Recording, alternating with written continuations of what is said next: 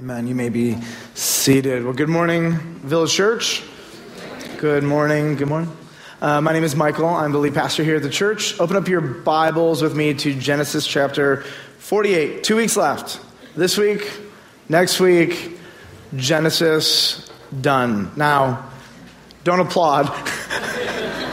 I mean, you might be like, yay, but we are so close to the end, and so many themes here are culminating in these last two chapters. And in fact, chapters 48 and 49, which is where we're going to land today, actually address a subject that consumes about 4 chapters of the book of Genesis.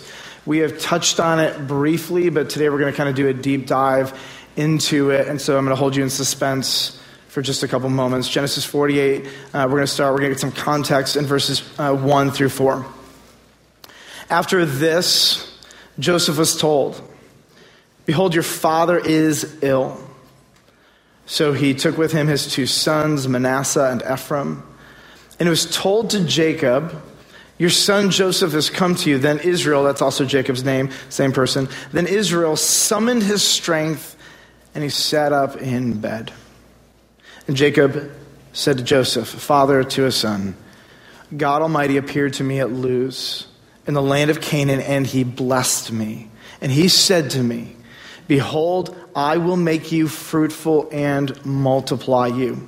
And I will make of you a company of peoples, and will give this land to your offspring after you for an everlasting possession.'"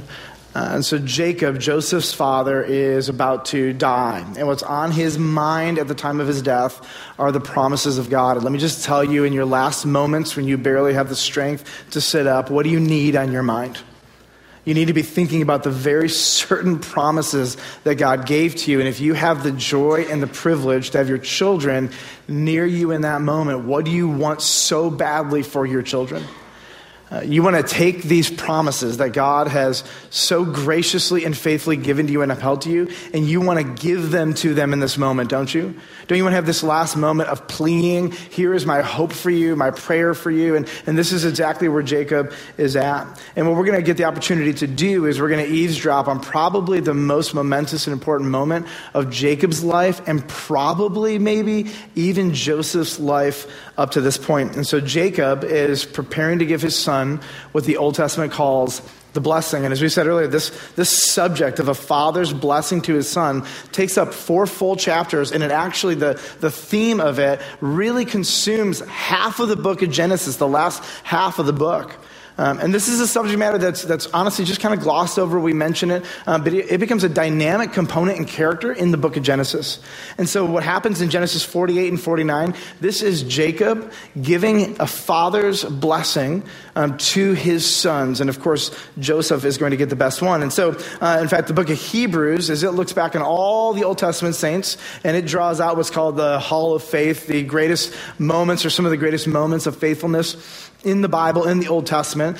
Jacob is mentioned once, and it is this moment that is considered one of his greatest acts of faith. An act where he is trusting God, and he is going to declare some really beautiful and some incredibly difficult things over his children. Now, for many of you, if you're newer to church, the subject of the Old Testament blessing might be a new concept for you. So one of the things I want to do is help you understand it. What we're going to do today is we're going to be focusing on the Old Testament concept, and then we're going to weave application in for New Testament parents and disciple makers. So we're going to really dig deep into what the Old Testament blessing was, but there are some really, really practical, tangible things for anybody in this room who disciples, which if you profess Christ should be almost all of you, or if you have a son or a daughter or a grandson or a granddaughter, or if there are people in your neighborhood that you've kind of adopted and they call you aunt or uncle or mom or dad or something of the sorts. If you have a relationship of authority and respect with somebody younger than you in the faith or younger than you in age, this is, I think, going to be a really pivotal chapter for you guys to really consider. Blessings were so important in the Old Testament that they were marked by a feast, they were public, and they were documented. Hence, we can actually read about them in detail, the very things that Jacob and other patriarchs and fathers in the Old Testament would say to their kids. These were so important that they were actually documented so that the kids and their grandkids for generations to come could take these moments and remember them. Now, the Old Testament blessing, it converges three ingredients. The first ingredient is my spiritual story, or the patriarch's spiritual story, or the person giving the blessing references their story. Typically what they would do is they would reference God's faithfulness to them. They would reference really meaningful, significant landmark moments in their life. They would often refer to these times where God really came through for them, the way God kept his word and his promises. And so it's interesting with the blessing was often a re-articulation of your personal relationship with God as their father. Number two was always a component that had to do with God's truth and God's promises, God's word, the things that God spoke over these people, things that you could take to the bank, things that were reliable, things that were accurate. And that's one of the most beautiful parts here. Number three is it had a vision for their life. Based on their current life and their current behavior, the father would look at the son and he would say, based on what you're doing with your life, here are some very probable things that would happen. And sometimes these visions even became prophetic. Now, each of these, there's a question on here that I want to draw your attention to. When you talk about your personal relationship with God, how can I wield my successes and my failures to uniquely inspire? And some of these are actually leading questions for you just to think about. Like, I don't even know how to tell my story to my son or my daughter, to the person I disciple. Well, think for a moment. Go back to these monumentous moments. Think about these moments where you were incredibly successful and you did something really well, or even you failed miserably. What we find is that the parent and the disciple maker is not afraid to deal with their failures and weaknesses. Talk about God's promises and truth. What promises and commands of God are uniquely relevant given their gifting, their temperament, their behavior, and their impulses. Have you ever noticed that like different passages of scripture, right? Your kids need different ones sometimes. You get one kid who's super impulsive, another who's super afraid, one who's really contemplative, one who's an extrovert, one who's an introvert, one who's really skeptical, one who believes everything you say. And sometimes God has a different word for each one of your kids and a different in light of their temperament. My mom had a psalm for each one of her boys. She chose it when she was younger, when we were all young, and she would pray that psalm over us. In fact, I was home just a couple months ago, and my mom pulled out the psalm, and she just read it, and then she prayed for me right there on the spot because of some stuff I was working through.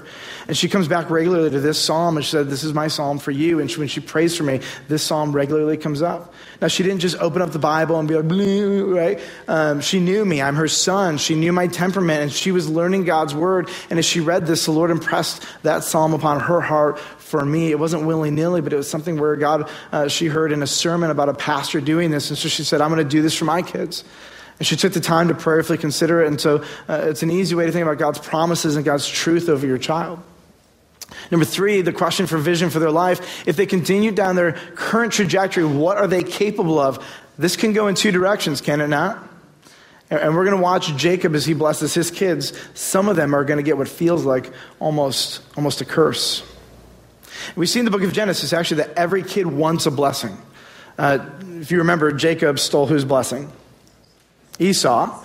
And then Esau comes to his father Isaac and says, "Do you have a blessing left for me? Please tell me there's something left for me. Oh, please bless me too." Like there's this interesting desperation in the children in Genesis for a blessing from their father. Not just because with it came maybe a land or property or something or promises of a great future. But at the end of the day, every single kid wants to hear from their dad or their spiritual leader blessing. They want to hear God's word spoken over them. They want to hear almost prophetic words about if you continue down this path, this is what's going to happen. Here's what God can do through you.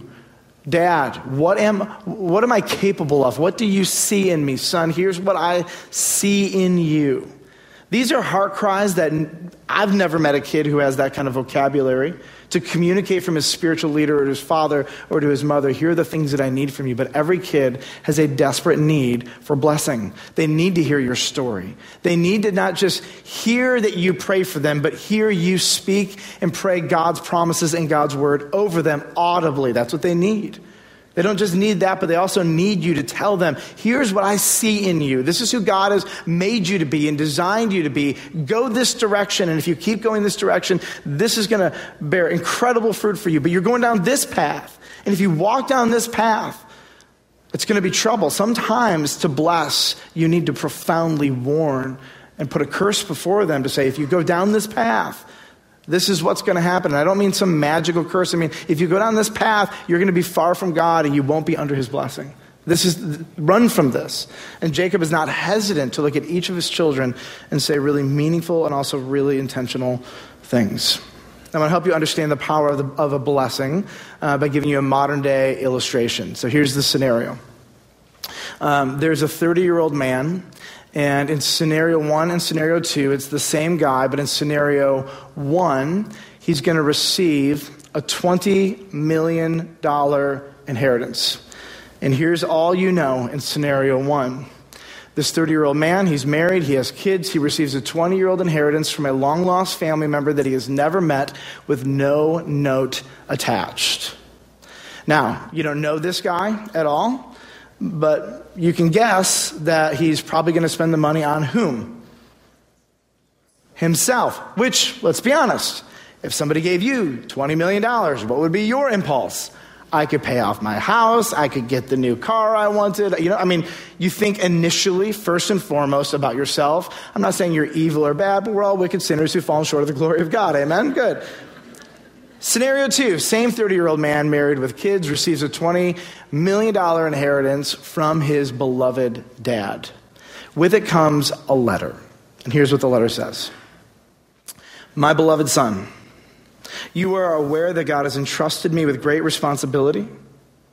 He's been faithful to give me wisdom and a purpose for the resources he has given me. I've never lacked the ability to be generous when I've used God's money to build Jesus' kingdom. Son, you have been trained in God's word, and you know that there is no investment with greater dividends than God's kingdom.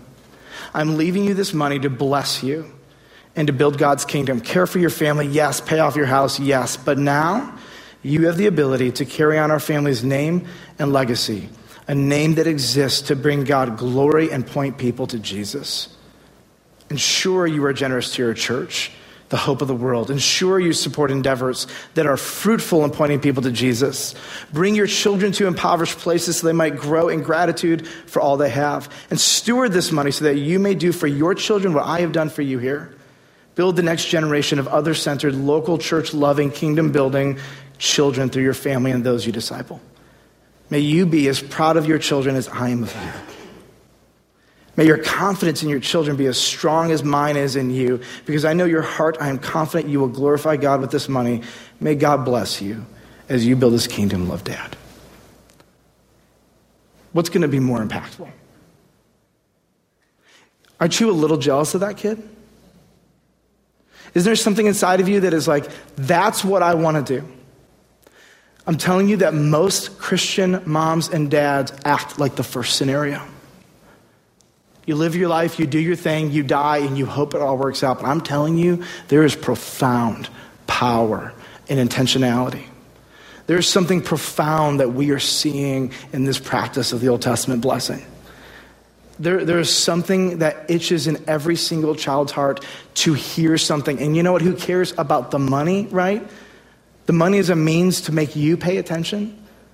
What every single kid wants is this vision from their father, from their mother, from their spiritual leader. Never underestimate the power of a parent intentionally blessing a child. Let's get back to Jacob. Blessings are a tender spot for this man, aren't they? If you go back to when his father Isaac blessed him, Jacob did some pretty deceitful, terrible things, didn't he? His father blessed the wrong kid. Apparently, Isaac was too drunk to really even be able to figure out what was real and what was not. And who got him drunk but Jacob? Why? So that he could get the blessing that was rightly supposed to be his brother's, stole it. Because he did this with the blessing, he had to run for his life because his brother wanted to kill him for 20 years. He was estranged from his family. The blessing is actually a really tender thing for him. And this is one of those rare moments, by the way, when a son gets to make right not just his father's errors, but his own personal errors. So Jacob's at the end of his life. This is a big deal. The New Testament wants you to know it's a big deal. It's a big deal to everyone around him. This is important. Look at 48, verse 9. Joseph said to his father, "They are my sons." Joseph wanted to know who these kids were, "whom God has given to me here." And he said, "Bring them to me, please, that I may bless them."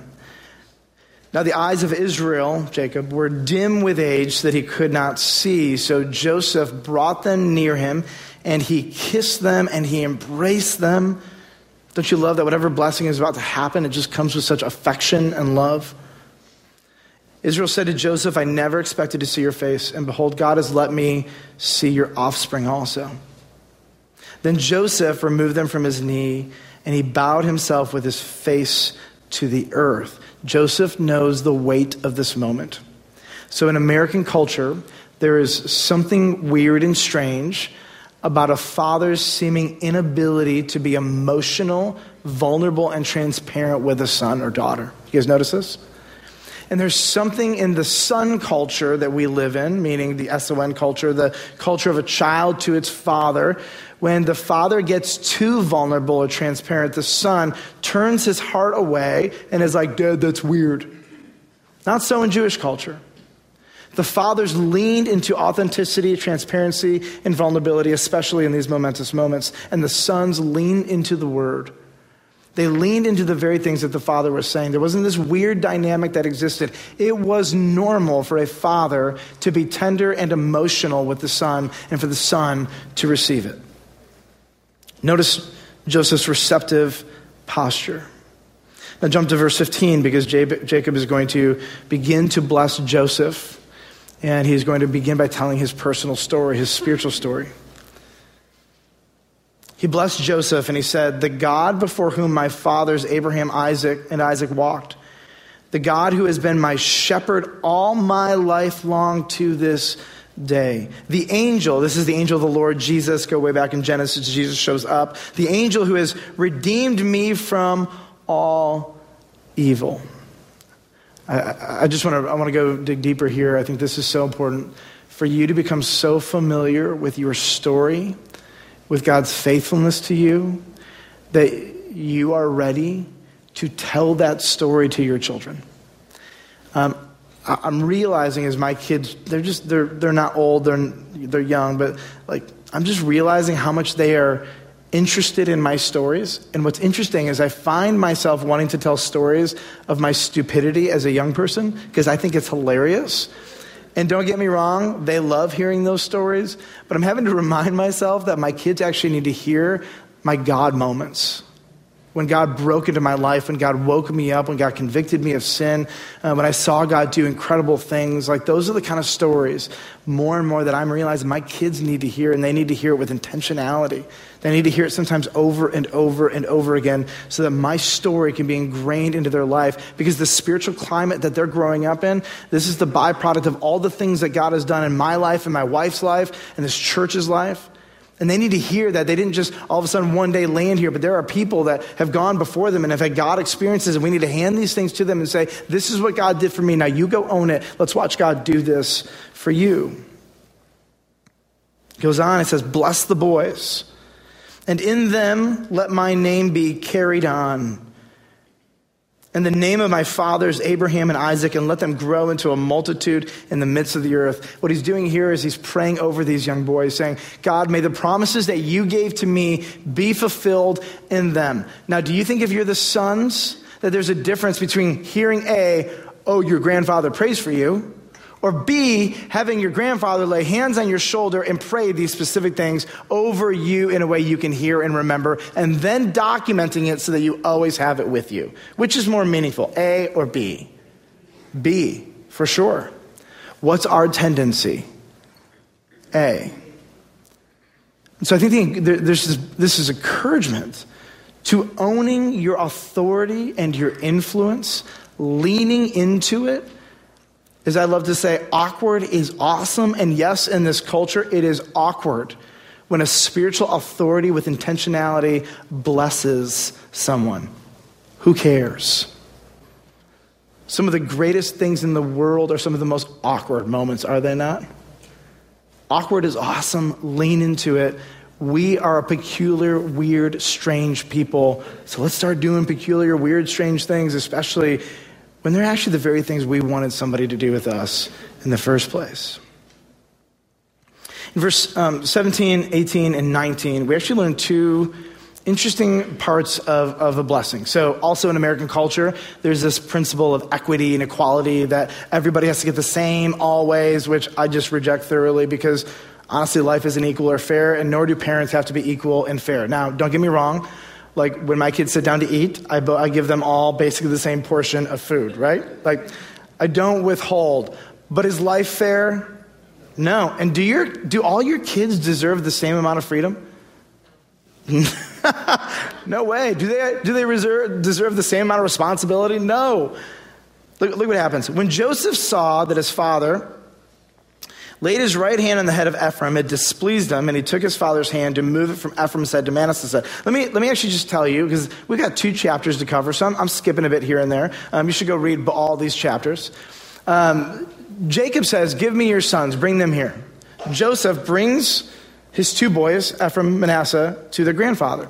And here's what Jacob does. He adopts them. He says, they're no longer yours, they're mine.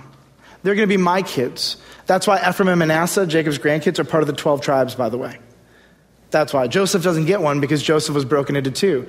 And at that point, you should be thinking, but there's 12 kids plus 2. Joseph doesn't get one. That's 13. If you're doing math like I am, Levi didn't get a tribe, for what it's worth. Now you know.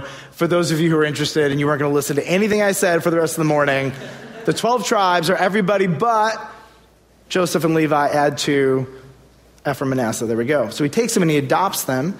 And then he blesses these boys and he speaks hope over them. He speaks God's promises over them. He tells them his story. He wants them to hear this. And in this culture, here's what would happen. The oldest kid would get the best blessing. That was normal. Does God care about your cultural rules? Not a whole lot. Okay? Joseph is like, but that's not the way it should go. Actually, technically, and Jacob's like, listen. If there's one thing I've seen, it's like God doesn't really care about all these cultural rules. I get that in the ancient Near East, this is what you're supposed to do, blah, blah, blah. But maybe God's up to something different. So here's what happens. Joseph saw that his father laid his right hand on the head of Ephraim, and it displeased him. You can't give the blessing to the younger one. And he took his father's hand to move it from Ephraim's head to Manasseh's head. Dad, you don't know what you're doing. You're old, you're blind, you're senile. Listen to me, I know better.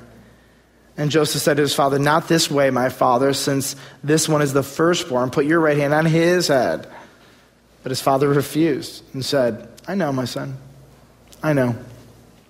He also should become a people. Don't worry about it. He's going to be great. He'll be fine. Nevertheless, his younger brother shall be greater than he. And his offspring shall become a multitude of nations. What's interesting is that this was the story of Jacob and Esau, twin brothers. The younger was greater. And in the 12 tribes of Israel, the 12 sons, if you will, was Joseph on the older spectrum or the younger? The younger. He's the second youngest.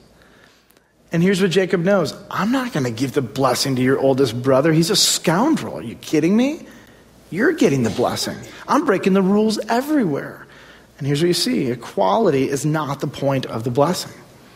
Jacob is not concerned with equality. He is concerned about each and every individual child's soul and future. And he's not going to say one thing because he's afraid it's going to hurt all the other kids' feelings or not say it. He's going to do what needs to be done. And here's what's interesting. These are all public and documented. When you start to see some of the, quote, blessings that he gives to his children, you're going to be shocked. Number 2, sometimes God's vision for our children, it just doesn't make everybody happy, does it? Sometimes it doesn't even make the kid happy. Sometimes I look at my children and I'm like, listen, this is what God has made you for. And I've had my daughter say to me more than one time, I don't like that. And I'm like, I don't care. And neither does God, because that's who you are. You can't run from it. You can lean into it. This is how he made you. It's how he designed you. It's beautiful. It's good. Go that way. Go this way. Everything you touch turns beautiful. Go that way. Be that person. I want to be this. God didn't make you to be them. And it's my job to give them that clarity throughout their life as they get older, as these things become more and more clear, as I watch God work in them and fruit born through them to give them this direction and clarity. Sometimes even the kids don't like it, and that's not the point, is it? And honestly, like, if you're really worried about all your kids liking you and being fair as you're dying your last breaths, like, let's get some perspective. Let's look at verse 49, or chapter 49. We're going to watch this play out, and this is the moment that Jacob and Joseph and all the sons are never, ever going to forget. He's already told them of God's faithfulness. Now he's going to get right down to we'll just say the vision for their future, and it is bleak for many of them. Then Jacob called his sons, 49 verse 1, and he said, gather yourselves together, that I may tell you what shall happen to you in the days to come. Assemble and listen, O sons of Jacob. Listen to Israel, your father. Now, why do you think that Jacob is so arrogant to think that he could tell his kids the course of their life and how their life is going to go? Let me give you like a couple of reasons. They're all pretty old. Like Jacob is 140 some years old or something. All the kids are adults. He's watched a century of their trajectory in their life. And let's just put this out there. Are these like the greatest kids on the planet? They're pretty terrible. Like, they're just somewhat like, I'm sorry, but if you raise kids like this, like 12 of them, okay? Like, I don't know, something's going on in your home that I'm not excited about, okay? I'm not going to look at all of them. I want to pull out 3 examples. That's all I want to do, 3 examples. And in your community groups or your time alone, just spend some time reading through these. And I just want you to notice again and again that Jacob is not concerned with equality. He is not concerned with how they're going to respond to this. And he is not afraid to say the hard thing, because sometimes that's the most loving thing that you can do, is to tell them the hard thing. Let's look at Reuben, verse 3. Reuben, you are my firstborn, my might, the first fruits of my strength, preeminent in dignity and preeminent in power. You are the strongest, you're the most regal, you are the most respected. And at this moment, you probably might guess that he believes he is owed the greatest blessing of all the brothers. Remember, the oldest would get the first and the best of the blessing, the biggest one, the most meaningful one with the most good stuff attached to it. But if you go back in the book of Genesis, Reuben did something pretty ugly and terrible. And it's interesting because apparently this moment has never been made right. And in this moment, Jacob calls it on the table publicly in case there was any confusion about it. And he calls out his future based on his despicable behavior, his lack of repentance, and this repeated lifestyle that he has refused to change so far. He says, unstable as water, you shall not have preeminence. You will not get the birthright nor the blessing. You'll get a blessing, but in Jewish culture, there was always a dominant blessing, and that went often typically to the firstborn. You shall not have preeminence because you went up to your father's bed, then you defiled it, and he went up to my couch. He slept with his father's wife. Now, granted, it wasn't his biological mother. Word to the wise, that might be a deal breaker in the relationship. And if you want your dad to leave you the vast majority of his inheritance and have a deep, profound relationship with him, not a good move. Reuben did not use his God-given gifts and strength and dignity for good, but he used it for self-indulgence and vengeance, and this has been the pattern of his life. These are Jacob's last moments, and he looks at his son and just says, I don't have to be a prophet to tell you your future. Your future is predetermined for you because you've sowed violence and ugliness everywhere you've gone, and you don't seem to have much remorse over it. I wonder at times if Jacob sees himself in these kids, because Jacob wasn't exactly a great man, was he? And yet God intervened in Jacob's life, didn't he? But here's the reality. These kids already know the promises of God. They already know the calling to morality and integrity. They already know all the things they're supposed to be. They have everything they need. They have God's promises. They have God's word. They have their father's testimony and story. They've got all of it. And this is one of those moments where he just says, I can't trust you with what you want right now because you've proven yourself to be unfaithful regularly. Example number 2 is Simeon. Here's a question for you, moms and dads. What do you do when your sons are unrepentant murderers? Let me rephrase that. What do you do when your sons are unrepentant mass murderers? Do you say, I'm going to give you the best of me. I'm going to give you a blessing. Your life is going to be incredible, right?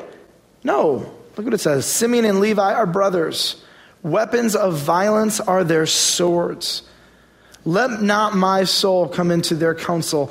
O my glory, be not joined to their company. For in their anger they killed men, and in their willfulness they hamstrung oxen.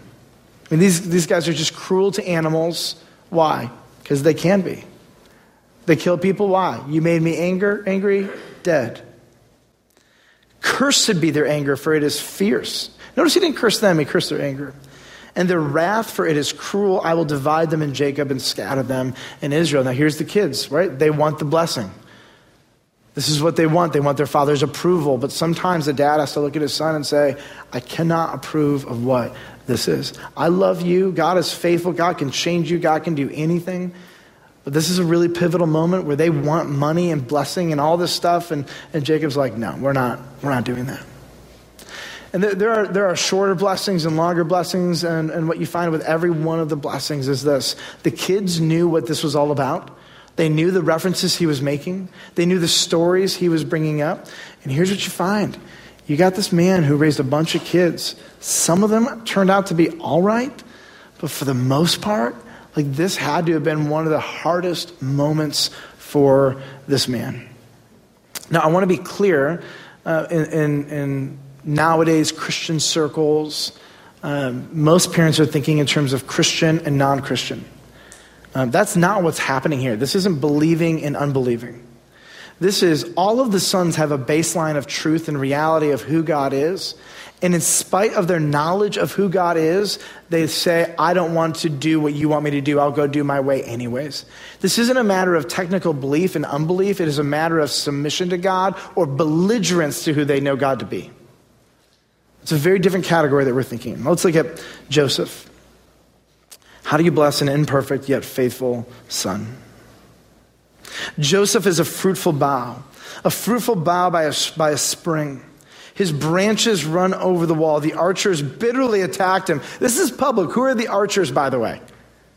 The brothers. Like Jacob is having no part in this. Because remember, Jacob before he moved to Egypt, found out like, whoa, you guys lied to me for like years and years and years and years and years. My son was alive and in jail. You let him rot while I grieved. Are you kidding me? The archers bitterly attacked him, shot at him, and harassed him severely, yet his bow remained unmoved. His arms were made agile by the hands of the mighty one of Jacob. From there is the shepherd, the stone of Israel. By the God of your father, who will help you, by the Almighty, who will bless you with blessings of heaven above, blessings of the deep that crouches beneath, blessings of the breasts and of the womb. The blessings of your father are mighty beyond the blessings of my parents. Up to the bounties of the everlasting hills, may they be on the head of Joseph and on the brow of him who is set apart from his brothers. Now, my 2 cents, just for what it's worth. No need to like rub salt in the wound, right? At times you read these things and you're like, wow, Jacob, like even in your blessing, you're jabbing at the kids. And this is why I am grateful that there is no New Testament commandment to bless kids exactly like they did in the Old Testament. This is an ancient Near Eastern practice that was really meaningful, that God supported and God blessed. But here's what we find. There isn't like a New Testament script for how this looks. But the impulses and the needs of every single child and every single person being mentored and discipled have not changed, have they? That there's something profound about this that spiritual leaders, you even get to Jesus in the New Testament, and little kids are brought before them and he's blessing them. There's something profound about spiritual leaders and moms and dads speaking God's truth, telling the good news of the faithfulness of God. And this is what so much of the Psalms are about, declaring God's faithfulness so that the next generation can read these stories. Speaking God's truth, his promises over the people of God so they could be reiterated. And so this is part of our job as spiritual leaders. We tell the stories of God's faithfulness. We tell the promises of God. We speak them over our children, over the people of God. And we don't just do this at the moment of our death. We do this as a regular rhythm in our life. I want to give you a couple so whats as we close. Number one, experienced disciple makers understand the power of blessing. The vast majority of believers are not experienced disciple makers, but here's what I want to say. Start with your family and become an experienced disciple maker there. And this is what I want to just get through to you. If you're going to be an effective disciple maker, you will tell your story, your spiritual journey. You will begin to document God's faithfulness to you, his interventions in your life, how he showed up for you, the miracles in your life, and you're going to tell and retell these stories to your kids over and over again. You are going to pray over your children and those you disciple about what passages of Scripture, whether it's a psalm or a story or a New Testament epistle or a proverb, and you pray that God, in light of who he has made them to be, would show you Scripture. Honestly, sometimes it might take a year for you to find a Scripture that is going to be something that you pray over your kid for a long time. Maybe there's different ones in different seasons. Don't be afraid to say, I found this Scripture for you and I'm praying it over you. Son, daughter, can we just take a moment? I want to read this over you and pray for you right now. Is it awkward? Everybody say yes. Who cares? Awkward is awesome. It's what we do.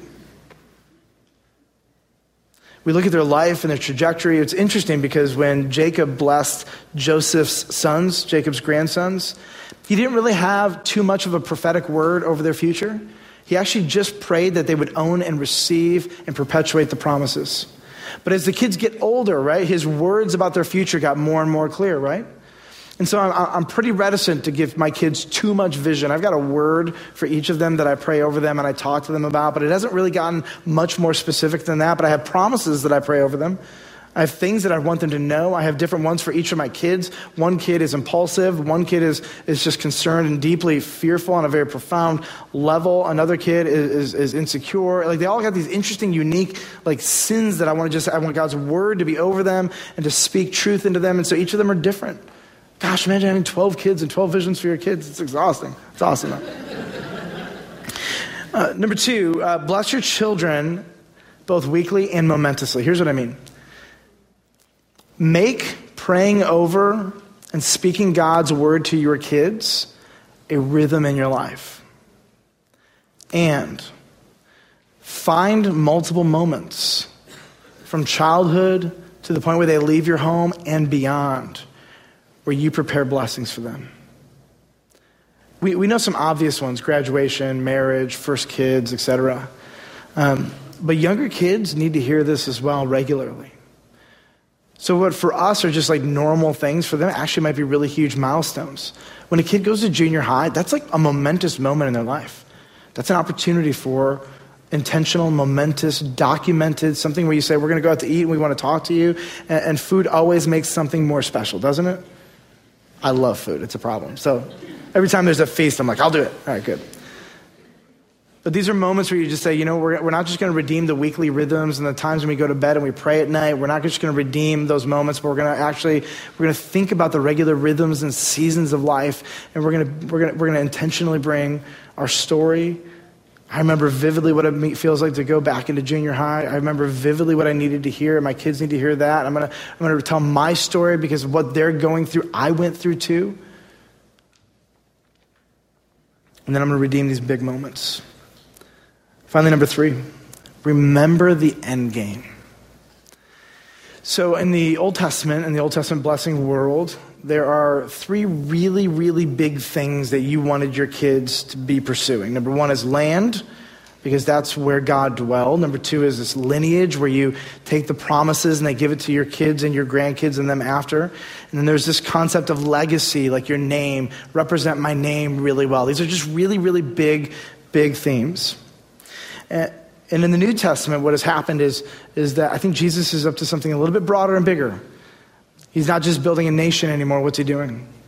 He's building a people from every tribe and tongue and nation. And it's not just a country that he's building, but he's given us a better country. It's not just this legacy to build our name, but he's given us this opportunity to build the glory of God. And so I want to share with you just 3 end games, not to forget when you pray for your kids, have this vision for them in your mind. Number 1, of a better land. Here's what Hebrews 11:16 says. As it is, they desire a better country, that is a heavenly one. Talking about those people in Hebrews 11 who, the hall of faith, if you will, like what led them to do such awkward and awesome and risky things. They had a better country in mind. They had heaven in mind. They had a bigger picture in mind. And so even when I think about vision for my kids, it's play the long game. Don't just play the game that gets you successful in life. Play the game that gets you successful in heaven. Therefore, God is not ashamed to be called their God, for he has prepared for them a city. How you pray over them, you hold this world loosely and you hold that world tightly. There's a better country, a better land. Number 2 is a better family. Ephesians 1:5-6 says, he predestined us for adoption to himself as sons through Jesus Christ, according to the purpose of his will, to the praise of his glorious grace, in which he has blessed us in the beloved. Son, you're not just a part of this family, and it's not the family of the Fuelings that is the most important name in your life anymore. You're part of God's family, and you carry his name. We're pointing them to bigger things and not just temporal things. It is not about this world primarily, it's about that world. And don't get me wrong, this family is really important, but this family exists to build that family. Number 3, a better inheritance. 1 Peter 3:4, chapter 1, verses 3 and 4. He has caused us to be born again to a living hope through the resurrection of Jesus Christ from the dead, to an inheritance that is imperishable. Who cares if you get $20 million and you go to hell? What we are trying to leave our children is something much, much, infinitely more meaningful and permanent. It's an inheritance that is imperishable, undefiled, and unfading, kept in heaven for you. As parents and disciple makers, we call those that we lead to something better. Don't get me wrong. There's a lot of good things in this world, isn't there? But there are better things. Don't get me wrong. The family is an amazing thing. But there is a more eternal family. Don't get me wrong. The inheritance that your mom and dad can leave can be amazing and life-changing. But there's a better inheritance. Our kids are going to be prone to be obsessed with the temporal. And then as we get a vision for them, our vision has to catapult them into the eternal. And in case you're wondering, is it too late? Well, Jacob waited to the end of his life to do this. We live in a different time, right? Now we need to push this back and we need to do this sooner and quicker. But it wasn't too late, and let me tell you, the words of a mom and dad never grow less powerful. They never grow less powerful. The words of a grandma and grandpa, I'm telling you, they pierce the soul when they're used and wielded with intentionality. The words of a mentor whom you respect are more powerful than you can imagine. We're going to come to this communion table now, and we come to the communion table with eternal things in mind. Purchased for us by Jesus himself, acquired only and ever by faith. And this is what we hand to our children and to those we disciple, and we say, there are better things, and they are only acquired through Jesus by faith. That is it. So what I want to ask you to do as we prepare to take communion, and we're going to have a time of silence, and what I want to ask you to do is just go back in your brain, and I want you to remember. I want you to start with maybe even the time when you came to Christ or that season you came to Christ, and maybe just mark some milestones. What are some ways that God came through for you? What are some ways that he really surprised you? What are some ways that he entered into some of your trial and some of your desperation, and he brought hope and relief and faith? I want you to think about some of that. And even as we reflect, just process on how good God has been to you. Think about these momentous times in your life where you and God had an interaction. And as you think about those, here's my simple prayer, that God would grow in you gratitude. But then you would take these stories and you would use these as the mile markers for your story and start telling people the things that God has done in your life. And you're going to go out to lunch today and you're going to have a conversation with your family or your kids, or maybe it'll be at your house. Pick one of them and just say, can I tell you the story of something God did in my life? But before you do that, let's stop before the Lord and just say, thank you, thank you, thank you for what you have done for me. And it started with Jesus. So if you're new with us to Village Church, we're going to have a time of silence. And if you are visiting with us, partake of communion if you have trusted in Jesus Christ as your God and Savior. Let's have a time of silence. And if you would hold the cups to the end, we're going to partake together after we sing and worship.